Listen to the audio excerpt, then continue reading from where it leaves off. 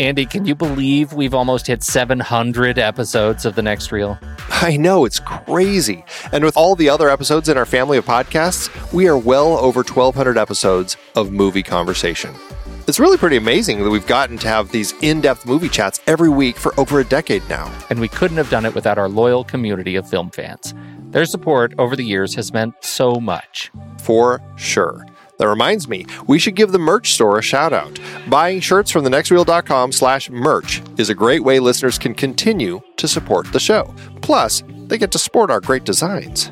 Absolutely. I think sometimes folks forget we have a variety of shirts, mugs, phone cases, and more available. In fact, a great place to start is with a shirt sporting the Next Reel's logo. We also have that classic Fast Times Spicoli Surf School tee, or the weirdly popular Rusty's European Tour shirt.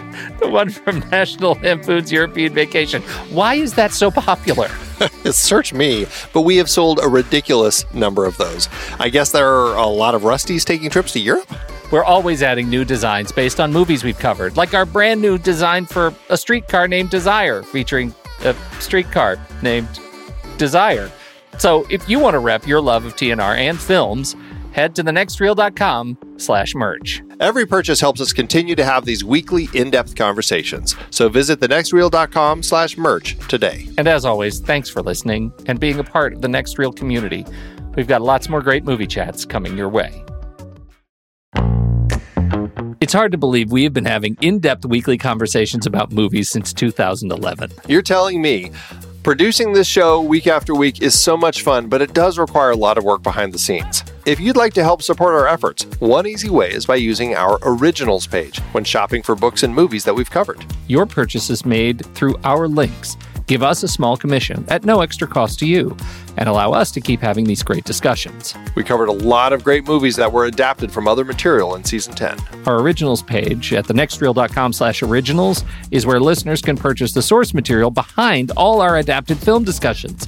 It helps support the show at no extra cost when you buy through our links. In our foreign language Best Picture nominees series, we looked at several adaptations, including Z, The Postman Il Postino, Crouching Tiger, Hidden Dragon, and Letters from Iwo Jima. We hit the high seas with In the Heart of the Sea from Nathaniel Philbrick's nonfiction book for our Aquatic Killers series. Definitely a weaker entry in that series. I bet the book is better. Oh, me too.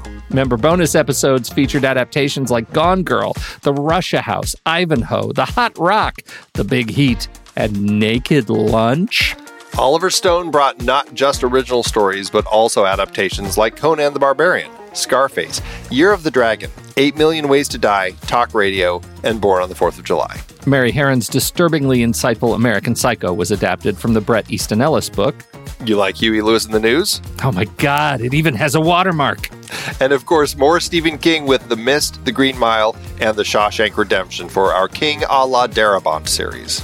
Find links to all of these books and more adapted films on our Originals page. That's thenextreel.com/originals. Every purchase supports our show. Get the full list of books that we've talked about and start your next read today at thenextreel.com/originals. I'm Pete Wright. And I'm Andy Nelson. Welcome to The Next Reel. When the movie ends, our conversation begins. Wall Street is over. Money never sleeps, pal. From the director of Platoon, the next battle is in the greatest jungle of them all, Wall Street. We're going down the drain, okay? The stock is plummeting. When it hits 18, buy it all. Something big is going down. I want you to fill out the missing picture. Mr. Gecko, that's not exactly what I do. Where you can trade your honor. I can lose my license. That's inside information. For power. If you're not inside, you are outside. I want you with me, buddy. I'm with you, Gordon. Trade your peace of mind. Just the beginning, pal.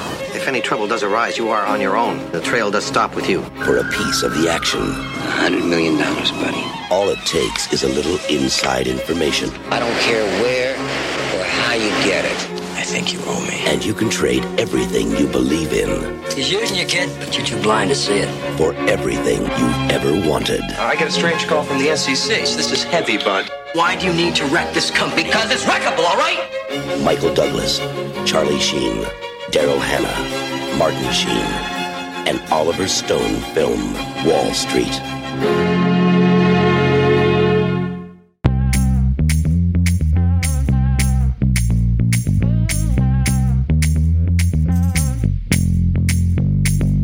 Andy, there is, I don't know if you've heard this, there is an ancient forest-dwelling community of movie lovers.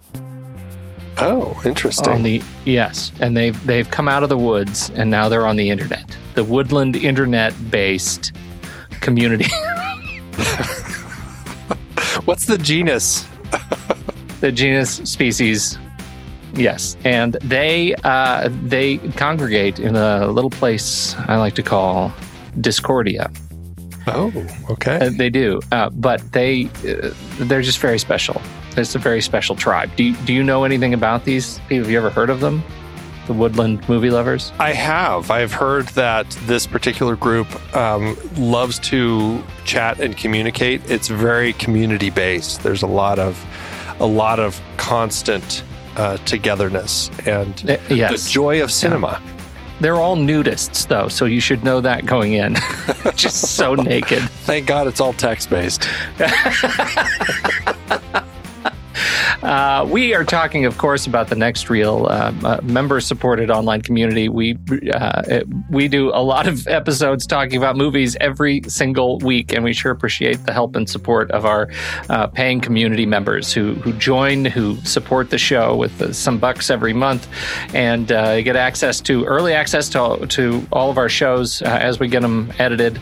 They get access to live streams of most of our shows, and not this one today, though, because we broke the internet. So this one's going to be after the fact. But we just appreciate those people who come along and say, I listened to enough Next Reel that I'm gonna help these guys pay for their shoes, and because it really is. This is what we do. We do podcasts, and this is the weirdest job you could possibly have, but it is what it is, and it means a great deal that you've at least considered supporting us to do this, and that you get enough out of it. We've got a lot of stuff coming up. We've got specials. We've got Marvel Movie Minutes coming back. We've got all kinds of things ahead for a great 2021. So if you haven't checked it out, head over to truestory.fm/membership, and you'll be able to see the Next Reel's membership program and see what you get and all kinds of good stuff there. Anything I missed? No. In the immortal words of the people at the Change Bank, it's what we do.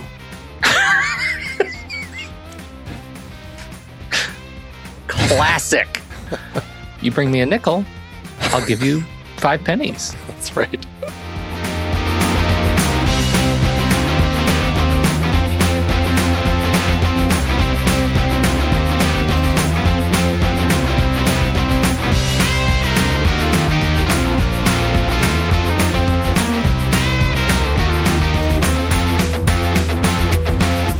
Wall Street, Andrew. Welcome to Wall Street.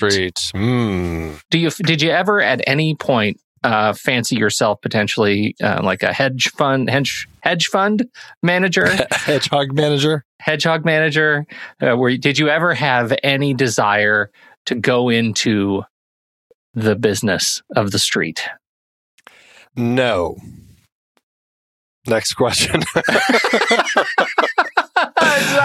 You got nothing else? It's one of those jobs that I don't think I really knew what it was. And sometimes I still don't really feel like I get it. And I think that's always going to be my wall with this particular career. And I watch movies like this, or, Ewan McGregor had a great one that, where it was a true story about, he was a stock trader, and I can't remember what it was called, but when I watch it, everything kind of makes sense. I'm like, okay, I think I understand this world. Sure, but the second you have to describe it to somebody, I'm like, now what were they doing again? Yeah. I don't really understand. And I see all those people on the floor and, on the stock floor, and they're all like, buy, sell.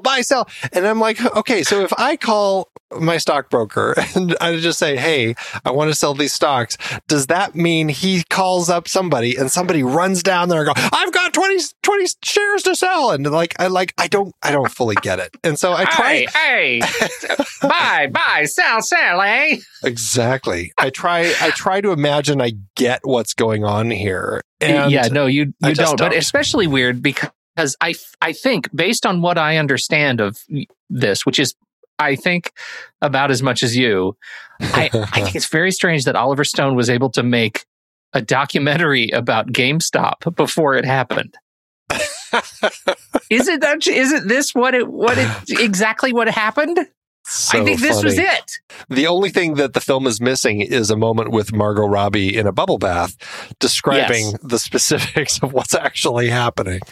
Yeah. Yeah. This is okay. So Wall Street is legendary, Oliver Stone, right? Next to Platoon. I don't know. Maybe is this, this probably has easier appeal for a lot of people who might just have discovered Oliver Stone through this film and not Platoon. Would you agree? Yeah, for people not looking at war films, I mean, in a way, it is kind of a war film. You could see it that way, but it's definitely looking at a side of the greedy American culture that kind of really rose in the 80s, and that whole mentality. I mean, it was kind of based on the junk bond and inside trader scandals going on in the 80s. And it has that sensibility about it. And the whole thing with Gordon Gekko's, greed is good diatribe that he has in this film, I think it fits very much with the Reagan era and all of that kind of rose from that. And so, yeah, I think people clicked with the sensibilities that came from this film and the idea of Gordon Gekko as I suppose you could say, almost a representation of the type of people who were in this industry. You said, I agreed, and we're going to come back to that, but you said something a second ago that I think is worthy of further discussion, which is that this, you could argue that this is a war film. I don't mean to take that comment too heavily, but what are the parallels that you see between this and Platoon as sort of vintage Oliver Stone? It's a story about a person who has thrust a new person to an industry or to a particular place who's trying to find their place, and they're trying to figure out who they are through the context of this role that they're represented by. In the case of Platoon, it was Charlie Sheen as a soldier, a new soldier in Vietnam, and he has two very different leaders who are kind of shaping the way that he sees the Vietnam War and helping him figure out what his place is in that. In the case of this film, he's not new to the world, but Charlie Sheen's character, he's struggling. He's not really getting anywhere. And it's not until he meets Gordon Gekko, and that starts shaping his ideas and his perspective about how the game is played and how to get ahead. And he latches onto that. And so I can see a similarity in the type of character where you have a character who's trying to figure out his place in the world and deals with where that takes him over the course of the story. I think it actually has some really direct parallels. If you look at you have the two different kinds of leaders that you have, or mentors that you have in Platoon, and here we have Gordon Gekko and Hal Holbrook, right? I mean, sure. Representing the classy kind of stock trading for wealth and value, long-term value building, and the shark, I buy and sell to break things up because it can be done. I don't make anything, right? That kind of ideology. And I think this movie is testing the ideology of wealth and capitalism just the way Platoon is testing the ideology of America's involvement on foreign soil. And those are two things that I think repeatedly come back in Oliver Stone's work, right? Testing ideologies and worldviews through narrative. I think you have a point that, Bud in this case isn't completely green, but I think you could say he is to the kind of world that he's introduced to in this movie. Like he's a broker on the sales floor, and he hasn't been introduced to the kind of wealth. Arguably, it's an entirely different planet from what he's been doing, even though they're still buying and selling stocks and companies. Yeah, it's a very different type of approach that he's taking here. It's interesting the way that you describe that, and I had forgotten Hal Holbrook's character, but absolutely the parallels are completely clear with that character and Willem Dafoe's character as kind of the two more positive potential influences. And it's interesting because if you look at it that way, it's as if in Platoon, he ended up siding with Tom Berenger's character only to realize partway through, oh, you know what? I really need to switch teams. So you Don't can you see, think? Yeah, you can see it playing out that way. That's interesting. And you have to wonder that he cast Charlie Sheen as that character. Like, we're just going to have you do the movie again. Like, we're just going to do it again, but you're not in a jungle. It's a different jungle this time. It's still a jungle, right? Yeah. So I think that's an important thing because I feel like, and we'll see as we wrap up the series, like I feel like this is something, this kind of ideological dialogue is something that Oliver Stone needs as a filmmaker, right? Yeah, I think it's sort of an anchor for his work and for what he's trying to communicate on film. I think that's a big part of Oliver Stone, and I think starting with Platoon, and I'd say starting with Midnight Express, which we didn't discuss in this series, but it's really kind of right beforehand. But that really is where I think Oliver Stone was figuring out, I like this type of storytelling where there's an ideology that I'm focusing on. And we've seen bits and pieces of his ideology throughout some of these other films that he has talked about how it's there. It's just these directors didn't necessarily latch on to kind of like these liberal ideas that he had in them. And I think Salvador certainly had more of them, even if it wasn't as successful a film. But starting with Platoon, that's really where he is able to start putting his ideologies out there and kind of spelling things out a little more. And while that film still was very autobiographical about his time in Vietnam, it was less focused on kind of the politics specifically, more focused on kind of the people who were there.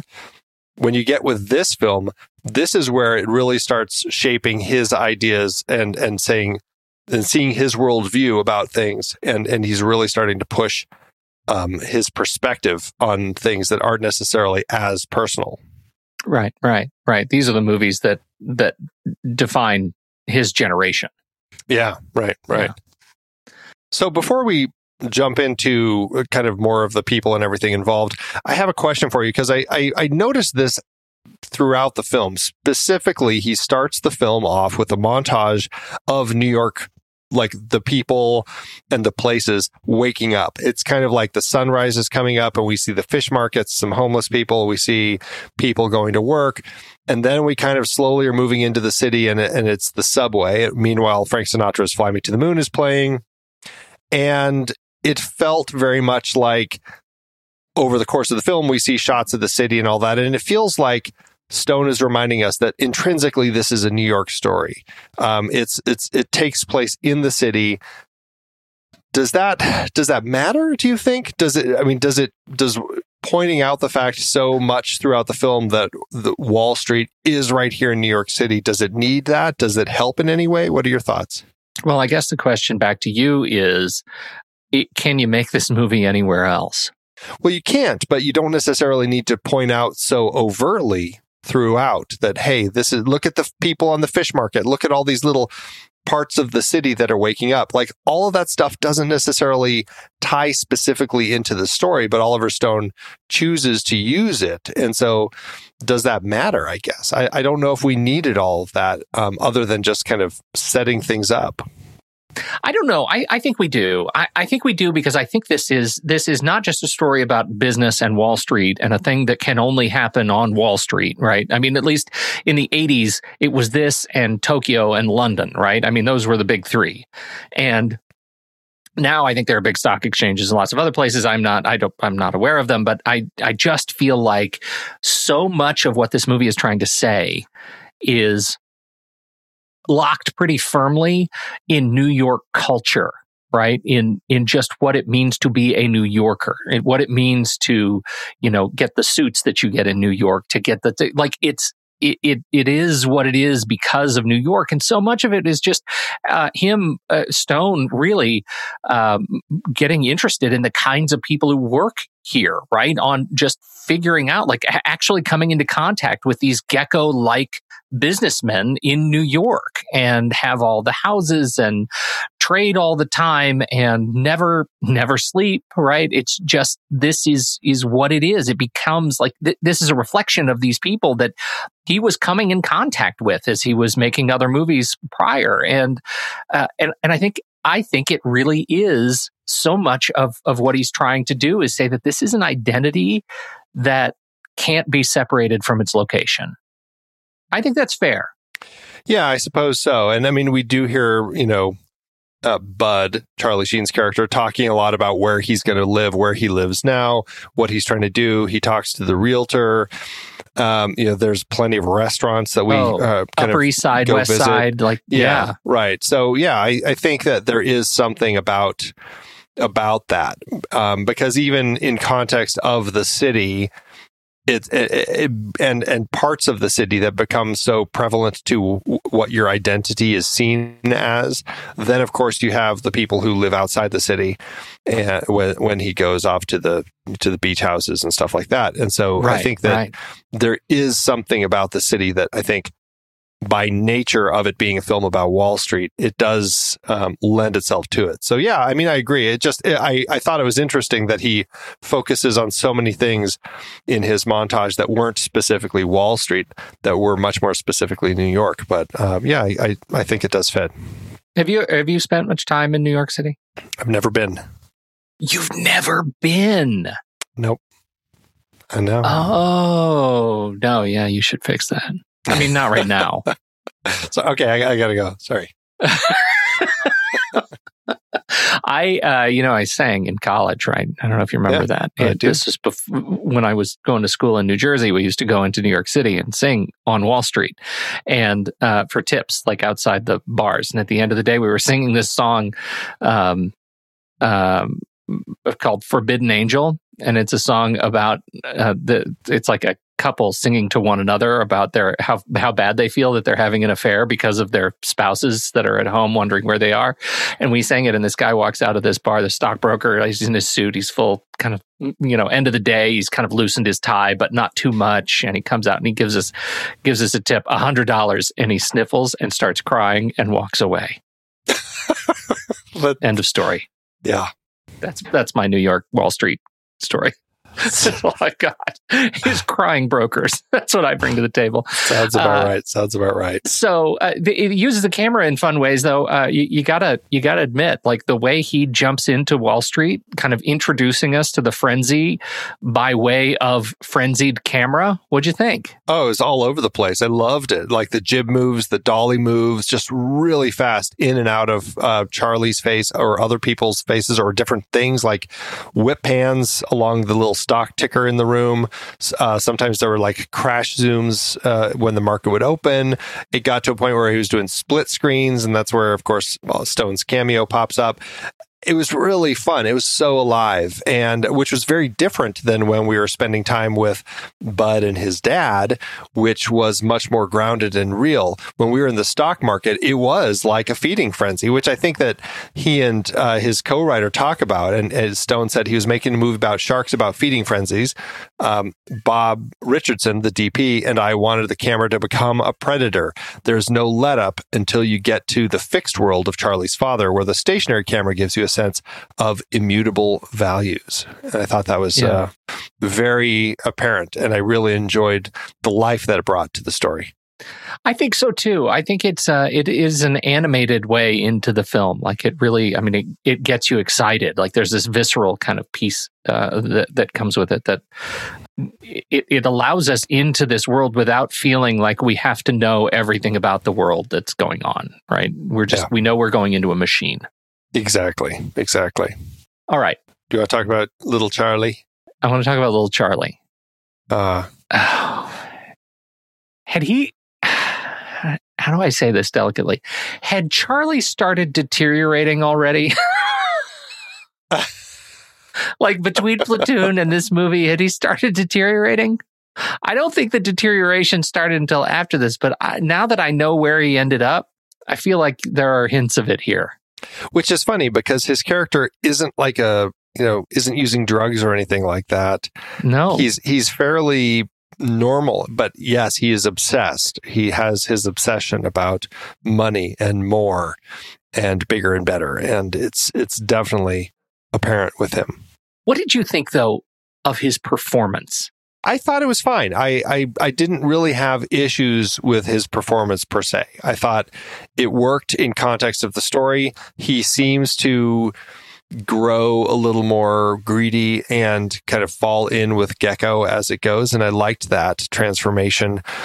I had issues with how he was written periodically and how the script kind of took shortcuts with some things, like when he had his moment of kind of that who am I sort of moment and moments toward the end where the script just kind of sped through some of these things. And I was like, wait, when did all of a sudden he start feeling this way? It took me by surprise. I don't know if Sheen could have played it any differently to improve it. I felt really like they were script problems. I didn't have specific issues with him. Did you? Yeah, I did. But I want to get to your point because I think you're exactly right. I think that the movie cheats. The script cheats because I think Stone knows that we know that this is kind of a Pilgrim's Progress story and he's going to redeem himself at the end of the movie and kind of get to the other side. I mean, Stone has said as much, like we know the archetype, and so the script gets away with cheating us into knowing how he's feeling, even though he never demonstrates it. Like I think that's an astute observation. My challenge is, and it becomes most apparent for me when I'm watching Martin and Charlie on screen at the same time. And Martin Sheen, who is extraordinary craftsman, right, on screen. He is an extraordinary performer. And he is exhibiting the kind of like both sort of patriarchal stoicism and deep grief and anger. And he's doing it all with the slightest of motions and looks and steely gazes and twitches of facial muscles that are just the work of a real artist.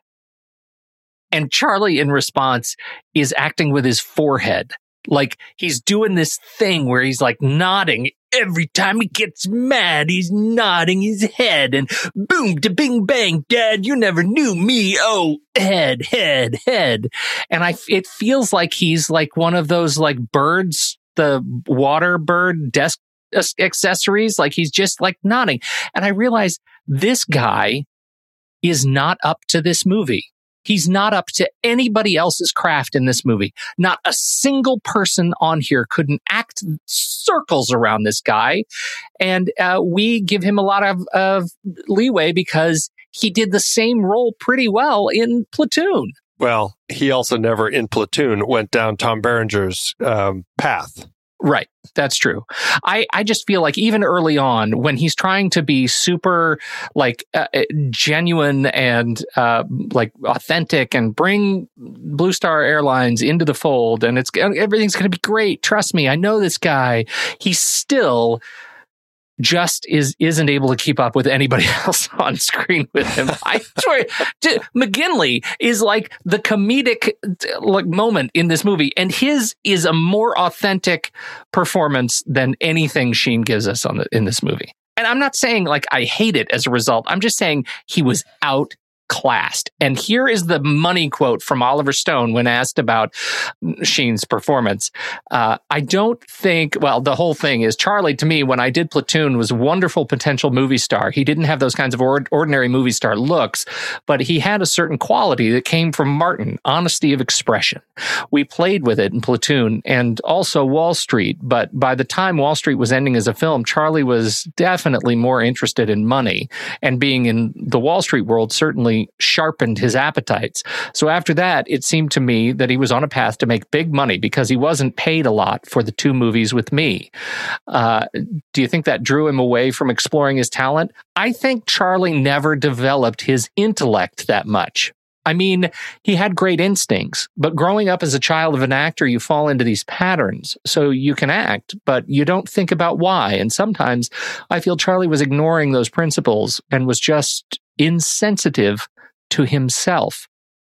Andy, that is exactly descriptive of my experience with Charlie Sheen. I felt like he was just saying the words and emoting what felt like the right thing to emote because his instincts are good, but he had no idea why he was doing anything on screen at any given moment.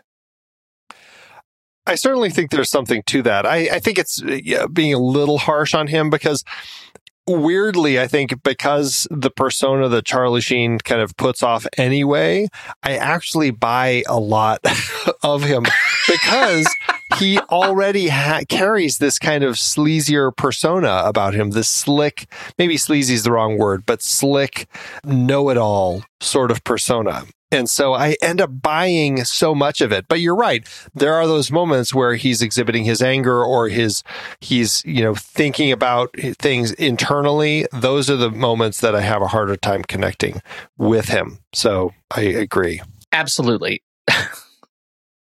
And then you get to Gecko. And Gecko, who is, I think, beautifully softened, right? Because they make him early on, they make him a fan of the arts and culture, and they put him on a beach staring at the sunrise, talking about just wistfully how beautiful it is. And I've never seen a painting that can capture the kind of majesty that is, my Hamptons sunrise. Even though as the movie transforms, you realize that it turns out he's exactly as duplicitous as you think he's going to be, and he's just a terrible person, and he's greedy, and greed is good, and blah, blah, blah. They make him multidimensional, right? Insofar as this film, exists to demonstrate some pretty black and white ideology. They do. I think Stone does a noble job making Gecko a multi-dimensional personality, and to have him standing at these parties talking about all the great stuff and the cigars and all the things that he appreciates, and then have Sheen just staring at him like a derp dope, like he's just no recognition of any of the stuff that's going on screen. I think it makes for an interesting fish out of water story that ultimately needs a little bit more of a little bit more strength. That's pretty funny. What you said about Gecko, it actually made me think that the way that he's written in those moments is a little bit like Burt Lancaster's character in Local Hero. Okay. Do you remember that one where he's kind of that really quirky, weird boss who has those moments on the beach and is just all, he about the comet or whatever. He's just such a weird, quirky, rich guy. And Gecko is totally written that way until he becomes like this duplicitous businessman, which I think is pretty funny. Yes, it's absolutely true. And I think Burt Lancaster might have been an interesting casting choice for this movie. He was actually, Oliver Stone was trying to get him into this film. He actually, because films like Sweet Smell of Success were such influences for him when he was putting this film together, he was actually working with Burt Lancaster, trying to get him in a bit part role somewhere in the film. It just never ended up working out schedule-wise, but I couldn't help but think that would have been fantastic. Okay, so I have, I want to run some other casting ideas by you and see what you think. Oh, are we gonna do our armchair recast game? Well, here? These are people who had been in talks in one way or another. So Tom Cruise, he really wanted the role of Bud Fox. What do you think of Tom Cruise instead of Charlie Sheen? 100%. 100%. Okay. Yes. Okay. This would have been the era of Rain Man. Rain Man came out a year later. Yep. So yeah. Yep. Oh, I think it would have been perfect because this would have been a spiritual sequel to Risky Business. And his going up against Gordon Gekko would have been a spiritual prequel to A Few Good Men. Oh my God, you're so right. That would have been great. Okay, yeah. Michael Douglas as Gordon Gekko. This is going to be hard for me to imagine anybody else. I think Douglas does a pretty bang-up job here. I completely agree. Apparently, Oliver Stone's first two choices were Richard Gere and Warren Beatty. I have a really hard time with those two. Yeah, I don't see either one of them. Yeah. James Woods apparently was offered the part, but turned it down to act in the film Cop, which I never saw. That was a mistake. Well, I'm glad he did because I don't see him in the role either. Yeah, no, 100%. What about Al Pacino? As Gecko. Yeah. Yes. You know why? Because we've seen it. He was in Ocean's 13. Right? Whatever you think of Ocean's 13, Pacino can handle that kind of role. I can see him doing it. Oh, totally. I totally see that too. And last but not least, William Peterson. Oh, William Peterson. No, he's too soft. I think there could be an edge with him, though. I think there could be an interesting edge. I think Al Pacino of the bunch is the one that I would say works the best, but I think William Peterson could do something interesting with it. Okay. Maybe. I feel like maybe I need to go watch some Peterson again, but I think he's a little bit soft around the edges to pull that off. Interesting. He's a little too, he's got no sharp edges, Peterson. Well, Michael Douglas, he was looking for something a little edgier, a little darker. I mean, this is the same year he actually was doing Fatal Attraction. In fact, he was doing Fatal Attraction the same time he was doing this film. And the scheduling, to avoid scheduling conflicts, he was jumping back and forth over the course of any given week between these two films, which I think is crazy. I can't imagine how complicated that is for an actor to kind of in your headspace to go from one character to the other. One character like this to the character in that, I think those are very different characters. I mean, it's not like the Fatal Attraction. He wasn't like a broker by day, right? Wasn't he like I can't even remember what he did. Was he like a psychiatrist or something? I just don't remember. I don't remember. Yeah. Yeah, a long time. That's really interesting, though. And you can, now that I think about it, though, I'm like, okay, he did have the same haircut in that film. That's right. So that makes sense. He was doing stuff like Romancing the Stone and wanted something a little darker and edgier. And so I think it's funny when you see that, this year he was doing this and Fatal Attraction. I think he succeeded on both counts. Yeah, I do too. That's amazing. Yeah. Always liked that guy. Michael. Yeah, I think he's great. He'd be an interesting person to do a series focusing on even just like stuff that he produced or something. I think he's another really interesting person in the world of film. Totally agree. I guess, he was a fan of the script, but he said he had never seen a script with so many monologues that would be just like one block going down like 3 pages of one person speaking, a lot of which was him. And so he actually had to work with a speech instructor to get better breath control because the dialogue was just so rapid fire and the monologues were so long. And at the time he made this, he was smoking 40 cigarettes a day. What? What is that? Like 2 packs? Is that a 2-pack? I don't know. I've never had. I can't remember. I don't know how many cigarettes. Like, that's not even. What is it? 3 by? Is it 18? I don't know how many. I don't know. It's got to be. Maybe it's. I thought it was 2 by 10, but maybe it's. How many cigarettes in a pack? We are digging for the important stuff, folks. Yeah, 20. There are 20. Okay, yeah, so 2-pack. 20 cigarettes in a pack. And then he modeled his performance after his friend Pat Riley, who is the head coach of the LA Lakers at the time. Oh, okay. I guess I could see that. Yeah. But what's interesting is that Stanley Weiser, who co-wrote the script with Stone, I think they met in film school. He said that when he was writing some of Gecko's dialogue, he was actually patterning it after Oliver Stone himself, who actually spoke this way, which I think is very funny. That's awesome. What do you think of some of those big monologues? Like the stuff that Gecko has really made iconic? The big one, of course, is the one when he's at the annual stockholder meeting. And that is the one that he says greed is good and all this sort of stuff, and has a lot of interesting comments in his speeches. I think Michael Douglas delivers it in a way it's easy to get sucked into what he's saying and to buy into it, because it's like, yeah, this is great. He's got a lot of personality, and he exhibits that charm that makes me want to just kind of go along with him, right? And I think that's what he is doing so well when he's having these moments in the script. And I just think Michael Douglas carries that off. A lot of it is his persona, but I think he brings a lot to the role just the way he's performing it. Well, and it's really smart writing too, because what he has done is in the course of that speech, comes in as the evildoer, but he makes the company leadership out to be worse.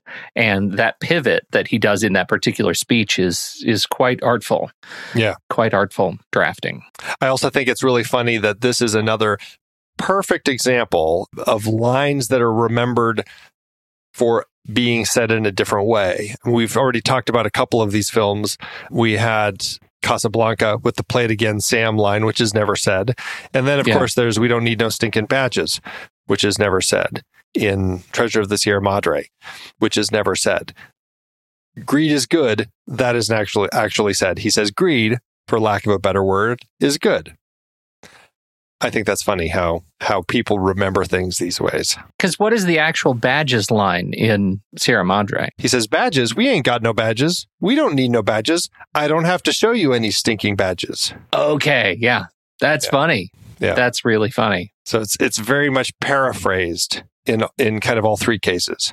Yeah, totally. Yeah, shorthand. Yep. Okay, who else do we have? Oh, how about Daryl Hannah? I feel like we should pair Daryl Hannah and Sean Young together because, one, they're both replicants. Two, I think that it's funny that Sean Young, we've always heard crazy stories about Sean Young and the stuff she does to try getting roles, the way that she behaves, all this sort of stuff. In this film, she was not showing up on time. She was ill prepared. She was, just very rude. Like Charlie Sheen had a huge issue with her. They just were butting heads all the time. There was supposed to be an affair scene that had been written in the script, but they hated each other so much that Oliver Stone took it out because he didn't even think he could probably shoot it. Sean Young thought she should be playing Darian because she thought she would be a much better Darian, and she thought that Daryl Hannah should just be fired. Which I think is hilarious. And Oliver Stone, because Sean Young was so difficult, he actually diminished her role greatly over the course of the production. Honestly, though, I think Sean Young would have made a better Darian because I think Daryl Hannah is terrible in the role of Darian, and apparently she does too. And Oliver Stone seems to blame himself for casting her and then also for not directing her as well as he could. He says that Daryl Hannah needs a very I can't remember the specific words, but a very good director, somebody who knows how to handle and get out of her exactly what they need. And she just never could understand this character. She was at odds with everything this character represented and just had a hard time. And it's rough watching her in this role. It is rough. It felt like she just didn't want to be there. Like I didn't even get a sense that she was interested in being in this movie.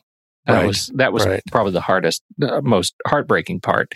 And I don't understand it. Like, it's not a terrible movie to be associated with. You know what I mean? Like, you're kind of living the dream in a movie like this. Like, just, be friends. Yeah, right. Yeah, make it work. Anyway, it was rough. It was rough watching. It becomes a whole storyline that is ridiculous. I'm just ready to move on every time it's on screen. And can we talk for a minute about that ridiculous design job she does on his apartment? I couldn't help but think that these design things, like when you see these in a movie, that they're just doing what they can to like push it into like whatever is the most ultra chic, instantly passe after like, a week, right? Nobody's going to be interested in that style. And that's exactly what she does. Like. And it's just like, no, thanks. Yeah, it's terrible. Even I actually love the little moment where she introduces him to the smiling faces, the painting in his entry hall. And it's, and he has no idea what to do with it. And she's just telling him, you'll love it. You'll love it. Right. You'll love it because others will love you for loving it. Exactly. And I think that's so much part of what Stone is trying to demonstrate with this movie about like wealth and greed and, acquisition, that this is a movie about the value of acquisition for acquisition's sake to humanity. And his apartment is a shining, horrible beacon for why that's a terrible thing. It becomes very much a representation of the point that is brought up in the story at some point when somebody's like, how many boats do you need? Or something like that. Because it's like, that's what happens with this mentality is it's like, once you have $100,000 from a deal, what does it matter if you get another $10,000 out of it? But they want that and they want more and they constantly want more. And it's always about more. And it's, it's interesting. And so, yeah.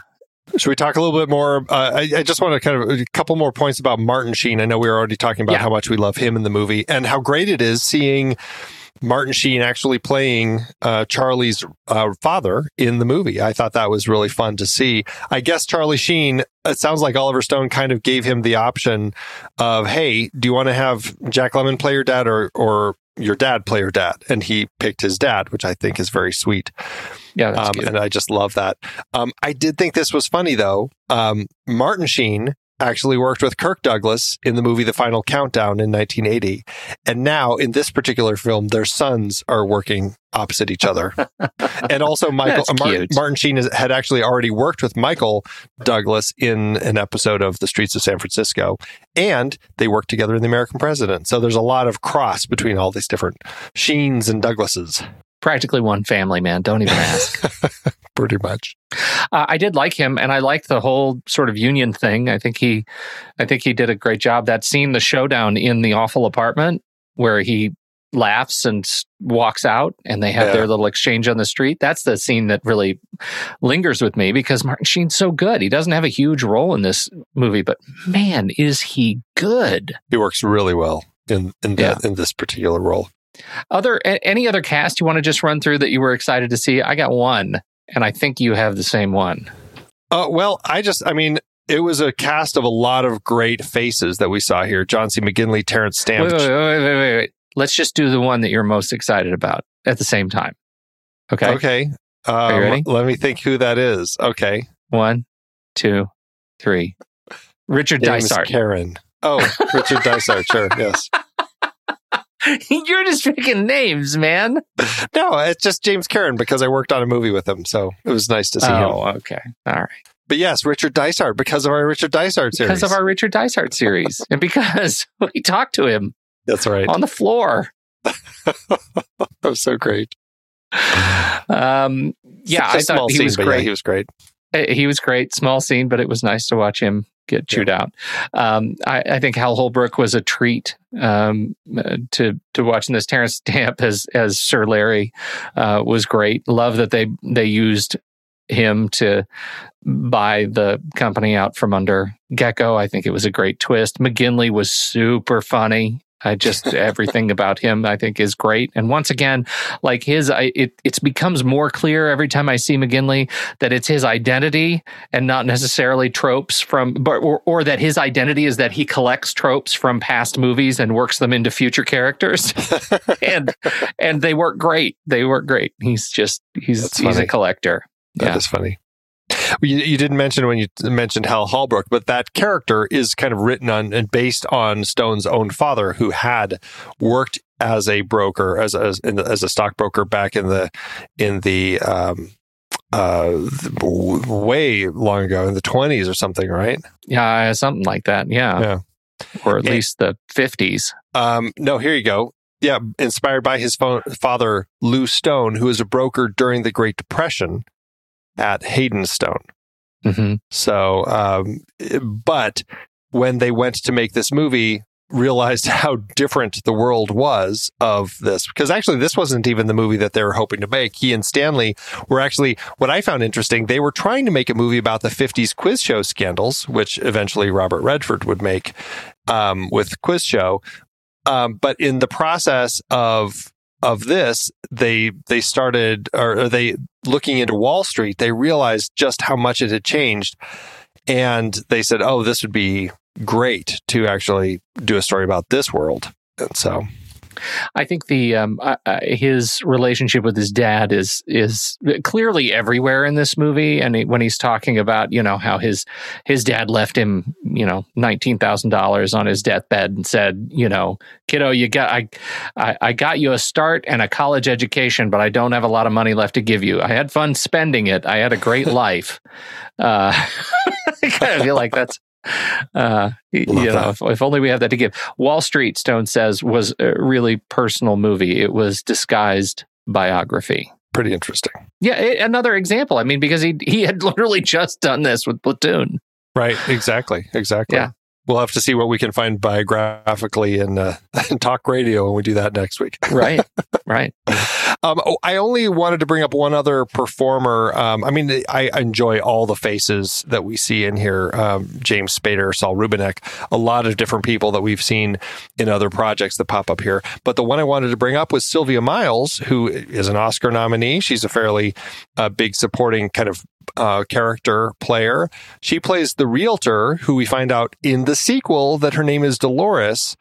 And that was what I wanted to bring up, is that she is, I think, maybe other than Michael Douglas, the only actor who is reprising their role in the sequel.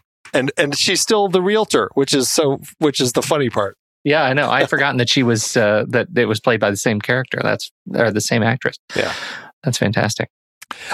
Interestingly, this was a script that there was a lot of concern by people on Wall Street that it was going to be kind of a one-sided attack on that world, and Stone actually had a few people on board to kind of be technical advisors, and they actually... Wait a minute. Before you finish that sentence, it was a one-sided attack on that world, right? Like, we agree. No. It's not. No, look at Hal Holbrook's character.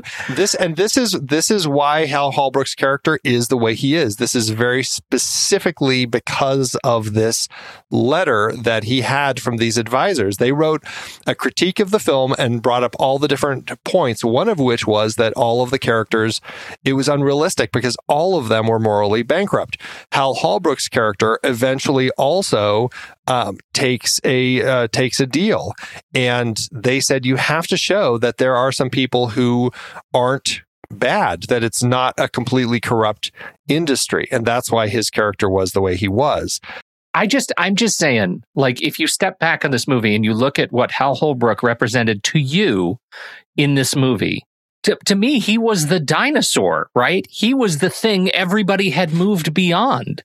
I didn't feel like he was this bastion of integrity because there was only one of him, right? Everybody else was out for the hustle. And to me, like, the entire firm was out there not representing Holbrook's values as his character's values, but trying to undermine them.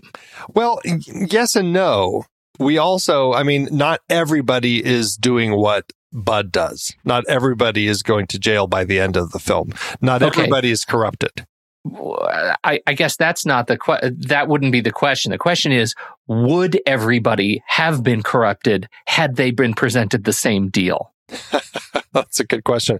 Yeah, I don't know. And, to a large extent, you might be right. But I do think that at least it helps, maybe is the way to phrase it, by having Hal Holbrook's character be the way he is. It's not completely one-sided. It's not an attack, which is certainly something that Oliver Stone would be, said to be doing with other films, where some of his films were pointed out as being much more one-sided than this film is necessarily. Although that's interesting because this is something that is brought up, that Michael Douglas has brought up. And I think this is the sort of thing that comes up with these films. Like when a filmmaker makes a film like this, or Martin Scorsese makes The Wolf of Wall Street, and people say, oh, you know what? I joined up with Wall Street after I saw your character. Like Michael Douglas says, he still has people who come to him and will say, when they saw Wall Street, when they saw the movie and saw Gordon Gekko, they went to Wall Street and got a job. And he said that makes him sad because he was supposed to be the bad guy. But people look at him as the one that is the draw, not Bud Fox, not the person who sides in the end with what's right. And it does have kind of this anti-greed message over the course of the film, but it's seen as a representation of greed. And I think that's what, some of these films sometimes struggle with, because the wrong people latch on to those big characters and they say, oh, Gordon Gekko, he's so cool, I want to be just like him. That's gross. It's like you mistook the protagonist. Do you know what I mean? Exactly. Like, that wasn't the right guy. Yeah, that's totally. Trappings. Yeah, that's hard to watch. Who else? Anybody else excite you? You want to, or you want to talk about the location? Yeah, let's, just going through the crew. Robert Richardson, I think, does a great job with the camera. A very kind of orange-brown look through a lot of the city throughout the film. I thought that the tone really kind of captured kind of that. I don't know. It was a feel that worked really well in context of the story. Well, it does, because it works across all of their different shooting locations, right? When they're shooting in the Hamptons, when they're shooting those sunrises, you get a lot of those deep oranges. But as soon as you go into some of the trading floors, the offices, they're like Gekko's office is antique, right? It's lots of wood. It's beautiful. It's like that. It's rich with modern trappings. And I think that they picked a really nice tonal family. Yeah. No, it looks great. Really works nicely. Okay. Can we talk about Stuart Copeland? Well, yeah, music. Stuart Copeland did the music. It's a film that I think I focused more on the songs that played. There were a lot of like talking heads, different things that played throughout the film that sometimes they fit. Sometimes I was like, this is an interesting choice. The score itself, I don't think much of. What did you think of it? Well, I'm a big Stuart Copeland fan, which is weird, especially because a lot of his scores in the 80s were, kind of could fall very quickly into the things that I don't like about scores of the 80s. But there was, I just think this one, I like it. It was one of his earlier things, right? Like he was still very much policey, or maybe was he already out of the police? But there was this, and then he did The Equalizer, and The Equalizer is the theme that really sticks with me, and I think defines a lot of what he's doing here. And like you can get a sense that he's figuring out, this is how you do scores, and then he ends up with a hell of a career of some amazing scores. No, I really like it. I don't know if I'd say amazing scores. Certainly a lot of scores, but like looking through the list of films that Stuart has scored over the years, we'll see how he does with talk radio when we're talking about that next week. But I mean, I look through his list of films. You're right. Amazing is too generous. Geez, I mean, I just don't remember. I'd say robust. But I don't see anything that I go, oh wow, that really is great. I mean, Central Station, actually, I really love that film. I can't remember the score, but I just don't know if I have much to say about what he does music-wise. I think what I can say is that much of my opinion of Stuart Copeland as a composer for film is defined by my memories of Stuart Copeland as an instrumentalist with the Police, and that is I'll absolutely admit to that. Sure. Yeah. Certainly has been busier in the video game world more recently than the film world. So yeah. What's I don't know. I guess for me, sad is that Jerry Goldsmith, one of my 10 J's of composing, I absolutely love Jerry Goldsmith, scored the film originally. Oliver Stone was unhappy with the music, fired him, and brought Stuart on instead. I don't know if Jerry Goldsmith's music has ever been released. I'd love to hear what it sounded like. Yeah. But you're right about the soundtrack. There are some songs that are iconic of the era too. Yeah, a lot Talking Heads, David Byrne. The Talking Head stuff is what really sticks out for me. And his wife was actually in the film, which I didn't even know until I was doing some research. But his wife was, she played Bud's secretary. She was Adele Lutz. So, yeah. That was fun. Yeah. Do you have any facts and tidbits that we need to fact or tidbit? I do have a couple. One, I always have to bring this up when it comes up, when I have the opportunity. Charlie Sheen, he does work really well in movies like Hot Shots and Hot Shots Part 2, which I really enjoyed. I thought those were very funny movies. And in Hot Shots Part 2, he is on a river, and there's a scene that is made to look like he's having an apocalypse now sort of a moment. He and his team are on a riverboat going through the jungle, and they pass through the fog. They pass Willard on his boat from Apocalypse Now, and the two boats kind of pass each other, and the two characters stand up and look at each other, and they both say, "I loved you in Wall Street." I just never got sick of that moment. It's so good. Yeah, it's a good moment. So fun. It's a good bit. But more importantly, Andy, tell me about the lizard. It's the Cyrtodactylus gordongeckoi. It's a species of gecko that was actually named after Gordon Gekko. And I just think that is just amazing that here we have an actual gecko that is essentially named the Gordon gecko. It lives over, it looks like it's a small island in Indonesia is where it is. I love how they screw up the spelling because of Gordon Gekko, right? Because gecko is spelled, Gordon Gekko is Gekko. But you don't spell gecko that way. It's CKO. That's correct. And so in the name of the gecko, they actually spell gecko wrong. Gordon Gekkoi. Gekkoi. It's the joy of these Latin names that people get to come up with. So Yeah. All right. So we talked a little bit. We know that there is a sequel/remake. There was, the sequel. The sequel was Wall Street Money Never Sleeps, which, as you pointed out earlier, is an actual line in this film. And the focus on that, of course, is Gordon Gekko now that he's out of prison, and the financial world is totally much different than what he dealt with. This, interestingly, I suppose, I don't know, is the only sequel that is in anything that Oliver Stone has ever made. I don't know if it just speaks to the types of stories he's drawn to, but there is that. And I don't know if this certainly doesn't count as a sequel, but I think in context of what I was saying earlier about these people who are drawn to Gordon Gekko as kind of an idol type of character, I thought it's very much kind of a spiritual sequel. There's a film that came out in 2000 called Boiler Room that, the characters in that film, it's very much the same sort of world where you have these characters who are, talking around trying to make a lot of money. And Ben Affleck's in it. Giovanni Ribisi is the main character. Vin Diesel's in it. But these people worship Gordon Gekko. Like, they watch that scene when he's saying greed is good. And it's like their mantra.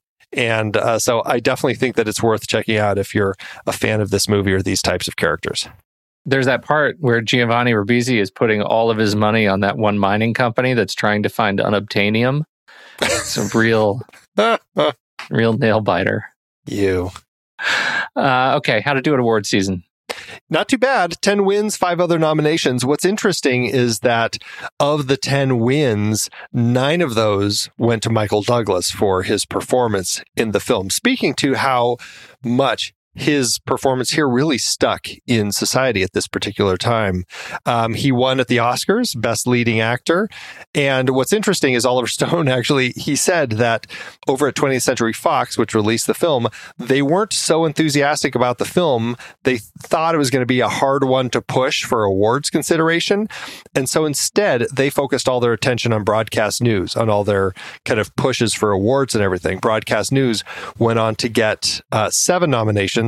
This film only got the 1 nomination, and then Broadcast News went on to not win any Oscars, and this film did win its 1 Oscar. So, there you go.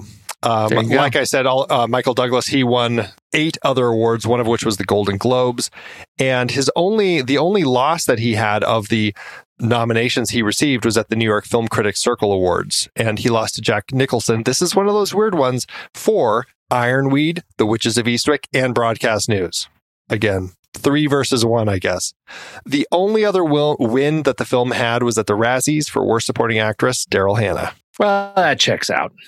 It does. It's just, we hate the Razzies, but yeah. Yeah. But I get how that happened. Yeah. All right. Yeah. And Andy, the box office.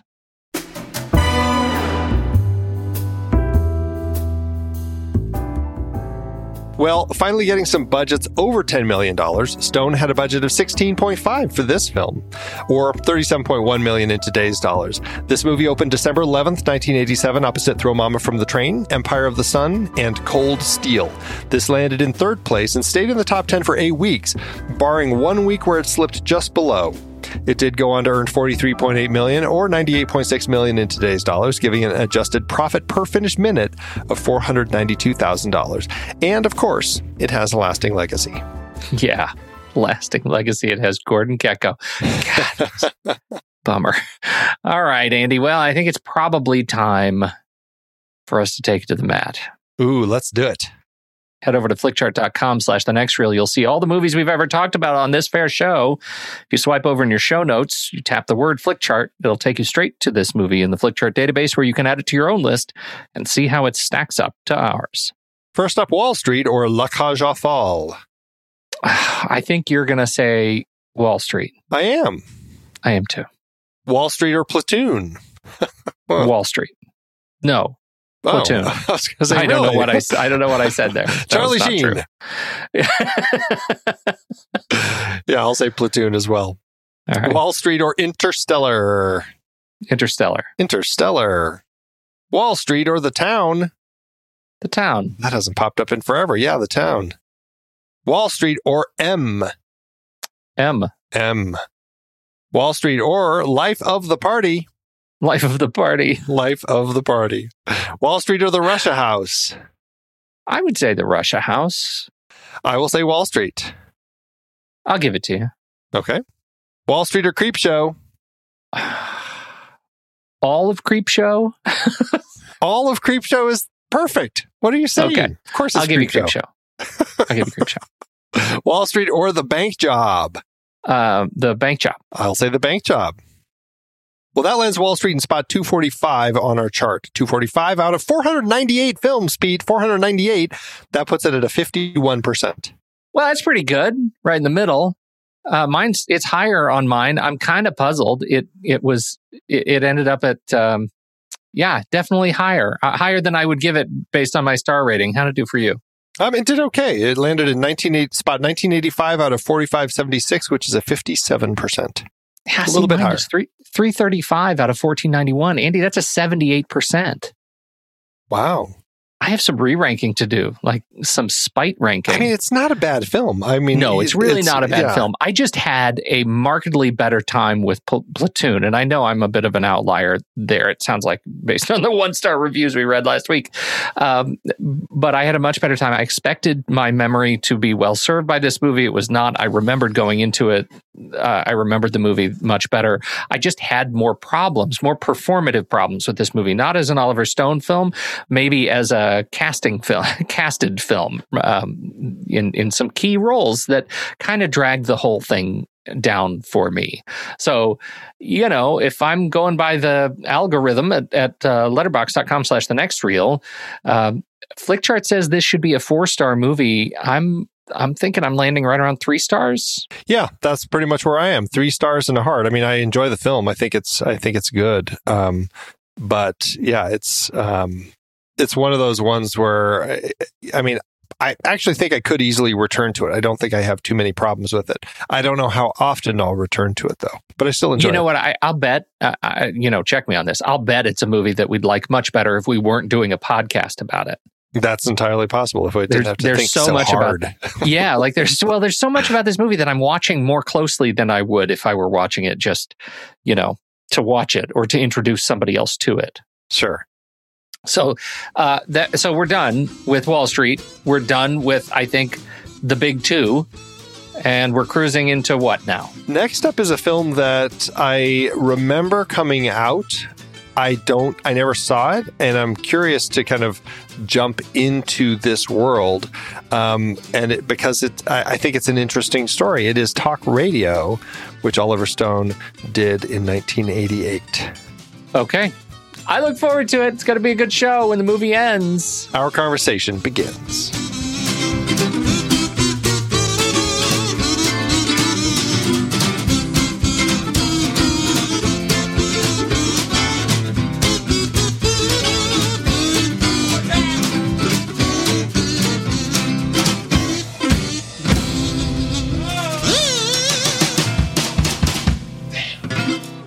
Letterboxd giveth, Andy. As Letterboxd always doeth. There are some good ones. There are some good ones and some long ones in this fair catalog. But we went low.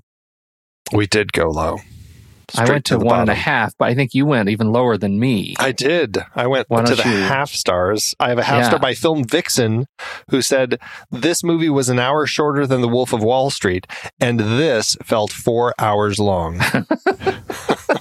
I get it. And, we didn't talk about any comparisons to the spiritual sequel, Wolf of Wall Street, but it's interesting because Oliver Stone talks about it in some of his like reflections on his dad's experience and then his experience in the 80s. And then, oh my God, I like it that at one point he says, I don't even think there are clients on Wall Street anymore, versus his grandfather who always supported the client, or his dad who always supports the client. I thought that was funny. Yeah. I went to Christina, who gave it a 1.5 star movie, and I love this. My mom made me watch this, and all I have to say is that Charlie Sheen reminded me of Ben Shapiro. Good night.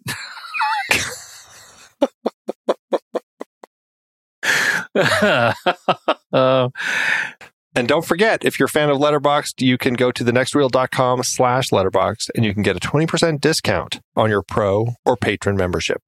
Check it out. Thanks, Letterboxd. I've been podcasting since 2006. In that time, I've tried countless hosting platforms. But in August 2022, we switched to Transistor to power all of our shows here at True Story FM. And it's been a game changer. I love that Transistor allows unlimited podcasts and storage without extra charges. We can publish so much content, and we do. If you want to start up a podcast, do yourself a favor and host your show on Transistor. With their one-click publishing, you can get your new show onto all the major podcast directories effortlessly. And their website builder lets you quickly build custom sites for each show. The detailed analytics are invaluable too. You can access all kinds of listener data anytime. Oh, and the versatile players allow you to embed episodes anywhere to reach new listeners. Plus, the team behind Transistor is super responsive and keeps making the platform even better. After using countless hosting services over 15 plus years, Transistor has been, hands down, the best podcast partner for us. If you want a hosting platform to take all the worry out of getting your podcast out into the world, go to thenextreel.com/transistor and check it out. Support our show and support your own show by going to thenextreel.com/transistor. Start growing your podcast today.